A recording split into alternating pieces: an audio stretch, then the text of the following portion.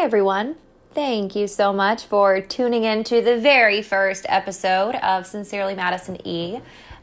So for those of you that took some time to watch my YouTube video where I talked about how I went from Adderall to Vyvanse to just CBD alone, thank you. Pretty cool that you watched the video. And I got a lot of really great feedback, so I appreciate that as well. But I did ask a question earlier today, and you guys sent some really good questions as far as more things that you'd like to know related to CBD, the different ways that you can take CBD, what all it can be used for. So that's what I'm hoping to dig deeper into today. So I hope you guys learn something, enjoy it. I know it'd probably be more entertaining if I had a co-host, but the only one I have available right now has 4 legs, and if I get her talking, she will not shut up. So, she literally just got up and started groaning, so I'm not going to look at her anymore, and I'm just going to stay focused. All right, so first I want to go through some of the ways that you can take CBD, because there's several different methods for taking the CBD. The first one is inhalation. So this is super common using a vape, or there are even like some smokes that you can get. It is the most efficient. It's going to be really quick. It's completely bypassing the liver, not going through the digestive system. So it's going straight to your bloodstream. So it is immediate. But with that being said, it's also going to be like exiting the bloodstream within a few hours. So it's more of like a quick fix. It's going to be a pretty fast solution, but it is going to be you're going to be in need of a re-up after a few hours.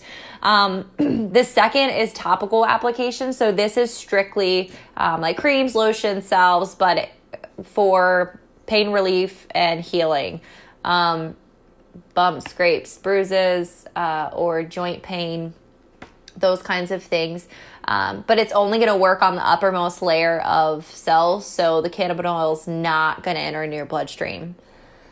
The third is sublingual, which is under the tongue, which is the way that I take mine. This would be for pure CBD oil, your tinctures, your concentrates. This is going to allow the oil to be absorbed by the capillaries and the mucous membranes and goes directly into your bloodstream. That's why you want to let it sit in your mouth for about 30 seconds to a minute and a half. After that, you can swallow the rest of it. And at that point, it's going to start to digest super slow. But it's going to be both immediate, but it's also going to be long lasting. So as immediate as the vape would be, but it's going to be lasting you about 5 times longer throughout the day.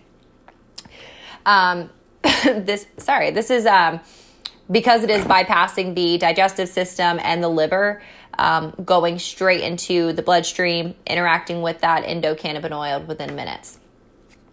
The last is ingestion. This is going to be the easiest. These are your edibles. So candies, foods, beverages. If you wanted to throw some in juices, baked good mixture, salad dressings, things like that, you totally could. But the way that the edibles work is you just eat whatever you're going to eat for the edible. They're already pre-dosed out, usually in 25 milligrams a piece. Eat one, it metabolizes in your liver. Then those active compounds enter into your bloodstream. So it's the same way as your vitamins are delivered. So easiest way, don't have to worry about dosing it out, already done for you. And there's a lot of different kinds of edibles as well. So that might be something worth starting out. So as far as how you dose it, there's actually a CBD oil review, COR. They issued a serving standard, which was 25 milligrams twice a day. So I do the 25 milligrams in the morning. I would imagine that they probably did this because they were thinking the majority of people may be using a vape or an edible, something that may not last as long as a sublingual method would be. So, but if you are wanting to start out with a dose, 25 milligrams, increase by 25 milligrams every 3 to 4 weeks until you see that achievement of whatever relief that you're looking for. Now, if you do start to have adverse effects, it is advised that you do the opposite and start decreasing by 25 milligrams every every 3 to 4 weeks. So some of the things that it can help with, and I am going to cite all the sources for where I got this information because I want to make sure that you all have the same access to the same resources and can do some more digging, because I don't want to go super in depth with this stuff because I don't want to bore you all. But here we go. So the body has what's called an endocannabinoid system, which is actually involved in regulating your sleep, appetite, pain, immune system response, all that good stuff. So the first thing that it can help with is anxiety and stress. So they actually did a case study. They took 24 people. They gave half of them 600 milligrams of CBD oil. They gave, or some of them, they gave the others placebo. So all of them had social anxiety. They did this before they gave them a public speaking test. Now, the results were that those who actually got the CBD had less anxiety, less cognitive impairment, less discomfort in their speech performance compared to those who received the placebo. So pretty cool. Another way is that it can help you with chronic pain. So arthritis, headaches, any sort of joint pain or discomfort that you have.